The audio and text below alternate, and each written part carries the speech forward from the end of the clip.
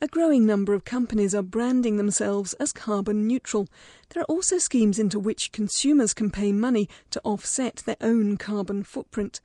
But where are those dollars ending up, and are the schemes making any real environmental difference? Radio New Zealand's environment reporter Ian Telfer investigates. G'day. Courtney, place please. New Zealand now has its first carbon-neutral taxi service. Last month, the capital's biggest taxi company, Wellington Combined, raised a few eyebrows when it announced its cabs had been certified as producing no net greenhouse gas emissions. 2 years ago, carbon neutral was just a buzzword with individuals who wanted to do something about climate change. But it's rapidly becoming mainstream. New Zealand now has a carbon-neutral airport and at least a dozen exporting wineries who proclaim it on the labels of their Sauvignon Blanc. And Air New Zealand now offers its passengers the chance to lessen the greenhouse impact of their travel. Wellington Combined Taxi's marketing manager, Annie de Graaf, says becoming carbon-neutral has taken 2 years of hard work, but it's been worth the effort. We're a taxi fleet of 442 vehicles, and we really loved the whole 100% pure tourism campaign that was going around, and we really wanted to kind of get involved and do our bit, so all this marketing that's going on overseas, when they actually come to Wellington or New Zealand, they can actually see that things are going on here. And it was also a huge thing with what our customers wanted from us, government, corporate, all of that, so we aimed to give them what they want. The company now has an emissions reduction plan. Its drivers were shocked when Wellington Combined banned new petrol-only cars in favour of hybrid electric petrol versions, diesels and LPG, which all have lower greenhouse gas outputs. In 5 years' time, petrol-only vehicles will be gone altogether. Well, we put a reduction plan in place June last year that no petrol-only vehicles were allowed into our fleet, which is quite a huge thing. You know, I've been here 3 years now, and at first the customers, all they wanted was the big petrol 6-cylinder cars, and they wanted to be comfy and they wanted the luxury of it. And to see that completely change to these smaller cars has just been fantastic. We've already got over 45 hybrids in our fleet, but we also don't want to focus just on one type of car. We've got the new Euro 4 diesels, which are fantastic, and we've even got about 5 i30 Hyundais on now, which, you know, compete quite closely with the hybrid, which is cool. So we've also got the Sonata diesels, the new diesels in our fleet as well, which just give a bit more room to people who do want room but still being very efficient. It's not yet clear how much difference to the environment it will make. And unless all its taxis are replaced one day with fully electric vehicles, there'll always be emissions from driving them. So to be branded carbon neutral, the taxi company will, each year, spend several $100,000 on carbon credits to offset its greenhouse gas outputs. Wellington Combined buys these credits from an offshoot of the Crown Research Institute Landcare Research called Carbon Zero, which worked out how many were needed by measuring all the company's operational emissions. Carbon Zero's technical manager, Anne Smith, explains the types of offsets it offers. There are 3 ways that you can create carbon credits. One is by removing emissions from the atmosphere, which would be sequestering greenhouse gases, particularly carbon dioxide, in some form of forestry scheme. The other ways are to avoid emissions going into the atmosphere. So that's exactly what a wind farm does. It generates electricity through renewable energy, and that should displace some electricity from coal-fired generation. And then you've also got other forms of preventing greenhouse gases getting into the atmosphere, such as recovering methane from landfill sites. It's avoid, reduce or sink. Much of the money spent on buying offsets for flights and taxi trips ends up here, at the Tararua Wind Farm on the hills above Palmerston North. The 130 wind turbines you can hear behind me are producing enough power for 90,000 homes. But they're also creating more than 1 million carbon credits for their owner Trustpower. So opt to pay a few extra dollars for flying from Wellington to Auckland or taking a combined taxi ride, and the money finds its way to Trustpower to purchase some of these carbon credits. The credits are based on the fact that wind power creates far fewer emissions than the alternative coal or gas-fired stations, as Trustpower's trading and risk manager Therese Thorne explains. In New Zealand, marginal generation is thermal-based, so we have the coal-fired power stations at Huntly and we've got a number of gas-fired generators. If you have a wind farm, then that actually then runs into the grid instead of that thermal plant being run, and therefore reduces the amount of carbon that's emitted because now the thermal stations no longer have to generate electricity. It turns out that credits Trustpower is selling came from the government under a scheme called Projects to Reduce Emissions. 7 years ago, the Ministry for the Environment began issuing more than 9 million credits made available from a pool of credits New Zealand was estimated to have under the Kyoto Protocol. The allocation of the credits was effectively a subsidy to Trustpower, provided in the knowledge that the company would be able to sell them later to raise revenue. This deferred income stream made it economic for Trustpower to expand Tararua to 134 gleaming white turbines. Therese Thorne says the extra income of about $30 million is the only reason the project got off the ground. The New Zealand Government introduced Projects to Reduce Emissions scheme as part of its climate change policy in 2002, and Trustpower, amongst a number of companies, entered a tender process for building renewable generators to reduce carbon emissions as a result of those being built. And at that stage it wasn't cost effective to build wind plant in New Zealand or wind generators in New Zealand, and the payment the credits that Trustpower received from the government under that scheme enabled us to build our generation schemes on the Tararua Mountains. We also were successful in getting emissions reduction units for some of our small hydro schemes under that program. So we gained in excess of 1 million units. These credits are not just going to offsets for taxi companies.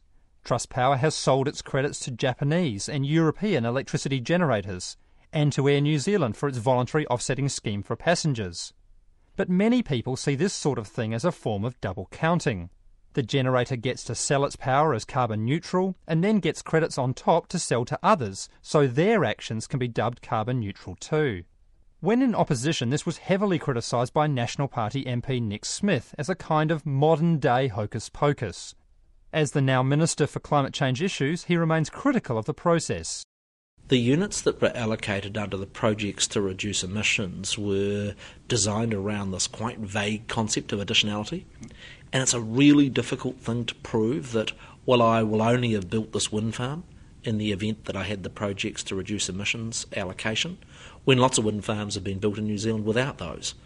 Trying to draw a line between which ones would have and which ones would not is fraught with difficulty. But Trustpower rejects that.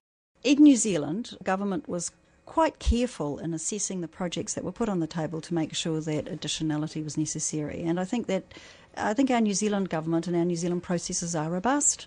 I can't comment about what's happened overseas because I am aware that there was misleading data. But I think in New Zealand, we are a robust company. The government does understand what was involved. It wasn't cost effective to build a wind farm at that stage, and therefore these units were required to get wind across the line. The Projects to Reduce Emissions scheme gave out credits in 2003 and 2004 before being stopped by the previous government. Dr Smith says there will be no such schemes under National. The previous government, for a couple of years, had these Projects to Reduce Emissions where they allocated units. They were put forward on the assumption that the government was going to have this super big surplus of units when their calculations were wrong. The moment they found out that there was not going to be a big surplus of units, they suspended the program.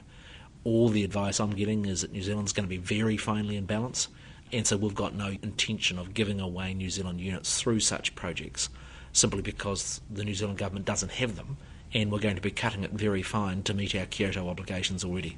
Many of the beneficiaries of the Projects to Reduce Emissions scheme were power companies, and the industry insists it was legitimate, and brought forward the development of the country's first wind farms by at least 4 years. But it also means a public policy initiative to increase the amount of renewable energy 5 years ago is being used by businesses like Wellington Combined to green up its image now. Your attention, please. It's not alone on the merry-go-round of carbon money. Christchurch's airport, the vehicle company Toyota, 2 power companies and at least a dozen wineries have all been given the carbon neutral tag by independent organisations. The voluntary offset industry is growing very quickly. From almost nothing 3 years ago, it's expected to trade up to 200,000 credits this year, worth about $5 million. Some people say this has led to a Wild West mentality as companies rush after gold in an unregulated area. Many are warning well-meaning people will soon be hurt in carbon scams. The Green Party's climate change spokesperson, Jeanette Fitzsimons, says she worries the bad behaviour by some will discredit the whole enterprise.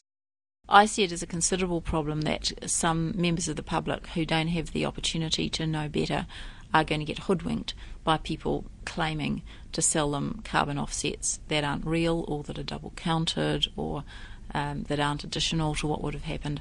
Worldwide, the total value of carbon credits in circulation is already estimated at $30 billion, much of which is countries in the developed world buying credits from projects in the developing world. But there have been a number of overseas scandals, including trees planted for carbon in India which were never watered, and so-called hot air credits generated from the collapse of Russia's economy since 1990. Recently, there have been reports of Australian credits which have been sold multiple times over to a range of different firms. Carbon Zero, which is widely regarded as the most credible certifying agency in New Zealand, says it believes carbon cowboys are a clear and present danger to the fledgling industry. Technical manager Anne Smith says their practices could threaten this country's agricultural export industry, which has a growing reliance on certification to sell produce overseas.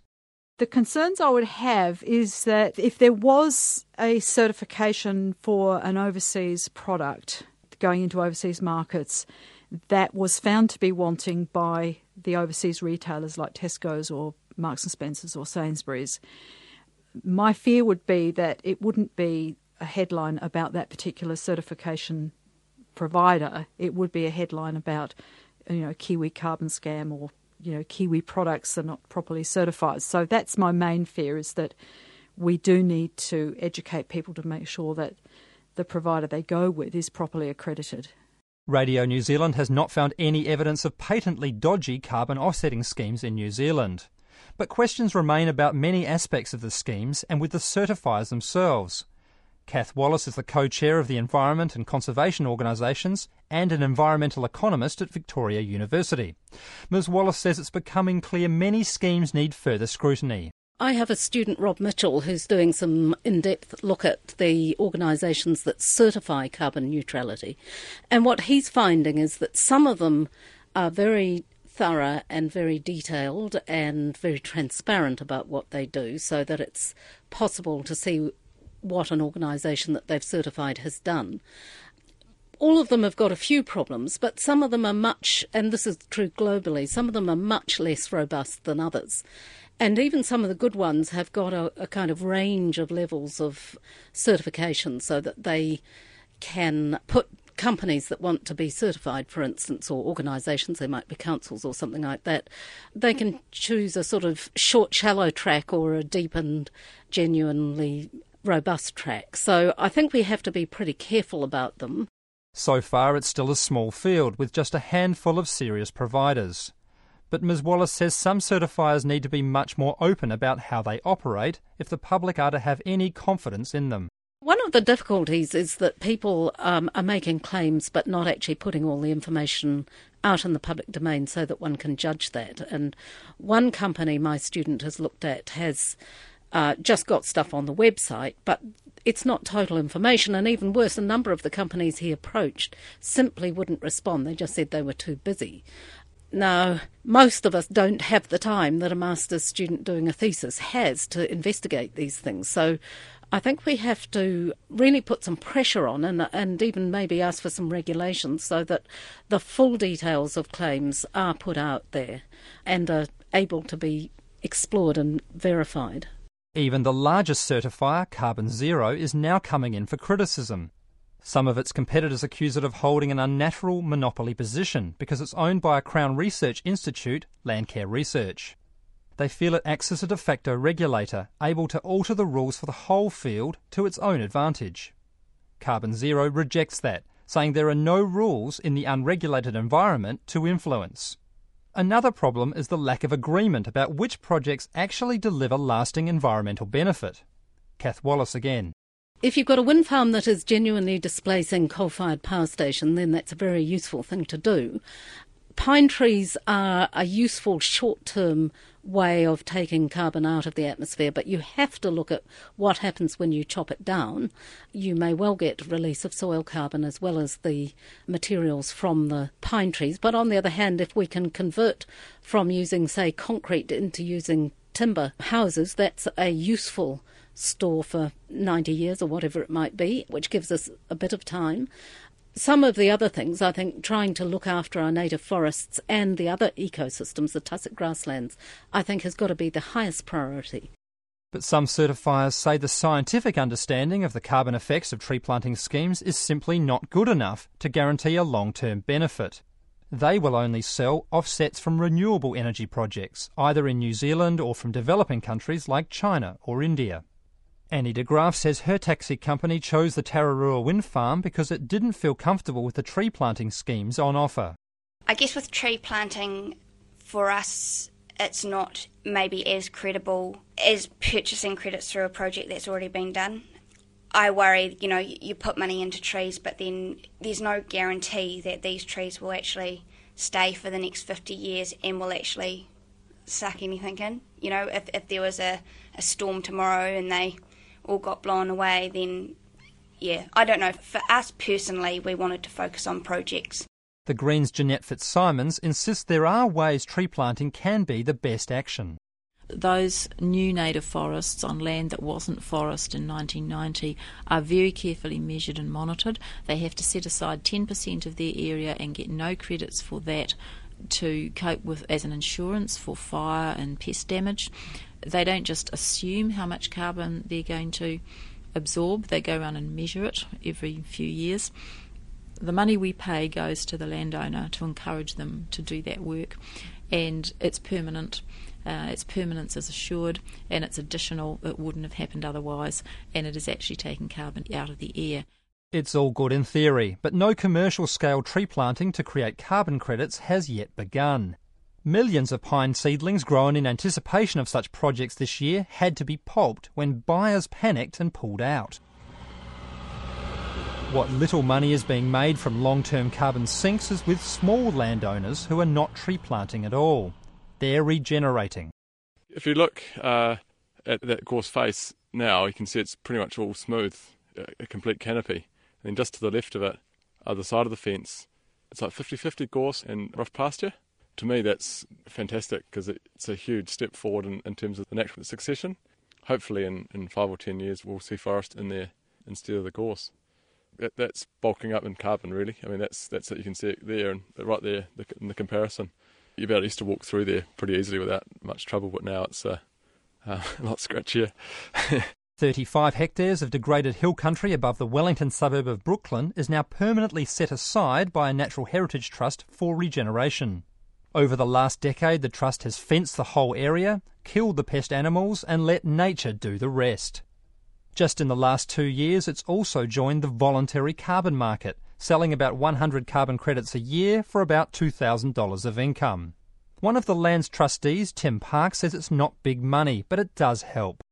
Yeah, we get a cheque. The Trust is a non-profit and we've got no real income other than money we apply for grants, so it gives us some discretionary money to help hunters and shoot goats in there and provide them with ammo, and also allows us to patch up the fence when there's a washout and that kind of thing.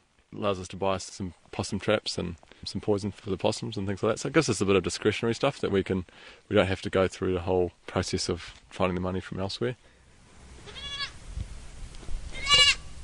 Blocks like this are also teaching scientists and ecologists just where the biggest potential for increasing the carbon store in plants and soil lies. It turns out that the humble wild goat may be this country's most serious carbon predator.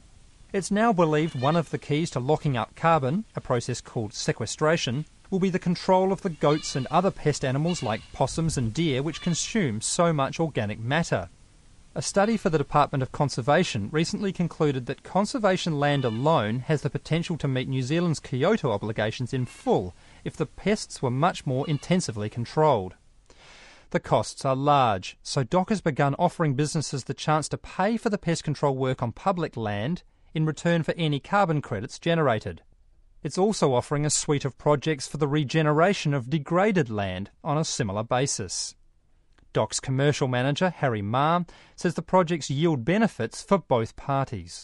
Yeah, all of these projects on the basis that the investor pays all the costs of the project, whatever those costs are, and in return for paying all the costs, they then get access to the carbon credits. And so what the Crown gets out of this is, in the case of the post-89, they get reforestation of usually a degraded area of public conservation land, or in the case of the pre-1990 blocks like the North Mokanui, you get a significantly improved ecosystem health through the pest control, and in return, so the investor gets the carbon credits. DOC has had trouble finding willing investors, although one project has been picked up by the state-owned coal mining firm Solid Energy on the west coast of the South Island.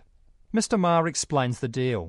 We've signed up one agreement with Solid Energy for the pre-1990 project on the west coast. We call it the North Mokanui block, and so that's a 23,000 hectare pest control project to sequester carbon. It's not eligible for Kyoto compliant carbon credits, but it is eligible for voluntary market credits. But essentially that's a research project for Solid Energy to test a number of things and how to set these projects up. They've got measurement plots installed inside the block, and also to just understand the relationship between pest control and carbon sequestration over a period of time. Solid Energy appears to have used this as a pilot study to see how many credits such a project would generate. And it raises the prospect that even a coal mine could potentially declare itself carbon neutral if it was able to amass enough credits with which to offset. The only regulator of the voluntary or so-called grey carbon market is the Commerce Commission. It's already been investigating a number of complaints against power companies using the carbon neutral tag. Last week, the Commission released its findings on the actions of Meridian Energy, which had to buy large amounts of power from the national grid during last year's dry winter. The Commission's Wellington manager of fair trading, Greg Allen, says Meridian did not break the law. We received a number of complaints against Meridian in relation to their claims of having carbon neutral electricity. We investigated those claims, and we found that they had, in fact, received accreditation from a company called Carbon Zero, that the accreditation was done in line with national standards and international standards, and we believe that they hadn't actually committed an offence under the Fair Trading Act in relation to that. In saying that, we believe there were some parts of their advertising that could have been clearer, and they've tidied those up to make sure that they're not liable to confuse or mislead anybody. In its 3 investigations so far, the Commission has not yet found any evidence of wrongdoing, but has now taken the step of issuing guidelines for the marketing of carbon claims. Greg Allen says under law, companies must be able to back up any claim they make. The green issues or products and services are like any other product and service within New Zealand in relation to the Fair Trading Act. People have to be transparent and honest in what they are telling consumers so that they can make an informed decision. Sometimes the consumers may not be happy with the message, but providing they are not misled, then the company is entitled to make those claims. Mr Allen says he's confident the market will sort out the problem by itself. It's not necessarily a job for the Commission. I think the market itself eventually will root those people out, because people will become aware that they are maybe not as good as they claim and will therefore not want to risk their reputation by being involved with them. But the Green Party's Jeanette Fitzsimons worries some of the terms being used are a form of greenwashing. I would never use the term carbon neutral. I think it's quite a dangerous term. I think it is misleading because what they really mean is we've drawn a boundary around our fuel use and we think that is being offset in some other way. But everything we do generates carbon. What about the carbon it takes to manufacture the aeroplanes? They don't count that. What about the carbon it takes for all their staff to get to the airport to crew their planes or whatever? What about the carbon it takes to run all the airport machinery? You know, there's lots of emissions that are created. And in fact, the Grove Mill Winery, I understand, which declared itself carbon neutral, realised in the end that it hadn't counted its bottles. So there's always a fishhook in trying to be carbon neutral. I think it's a dangerous thing to claim. It's a far cry from 2007, when the then Prime Minister Helen Clark said New Zealand as a country should aspire to become carbon neutral. The Minister for Climate Change Issues, Nick Smith, says he's reluctant to get involved around terms like carbon neutral, but is aware of the issues and will intervene if necessary. At the moment, we have no more than the Commerce Commission guidelines. That's better than nothing. I commend the Commerce Commission for taking that first step.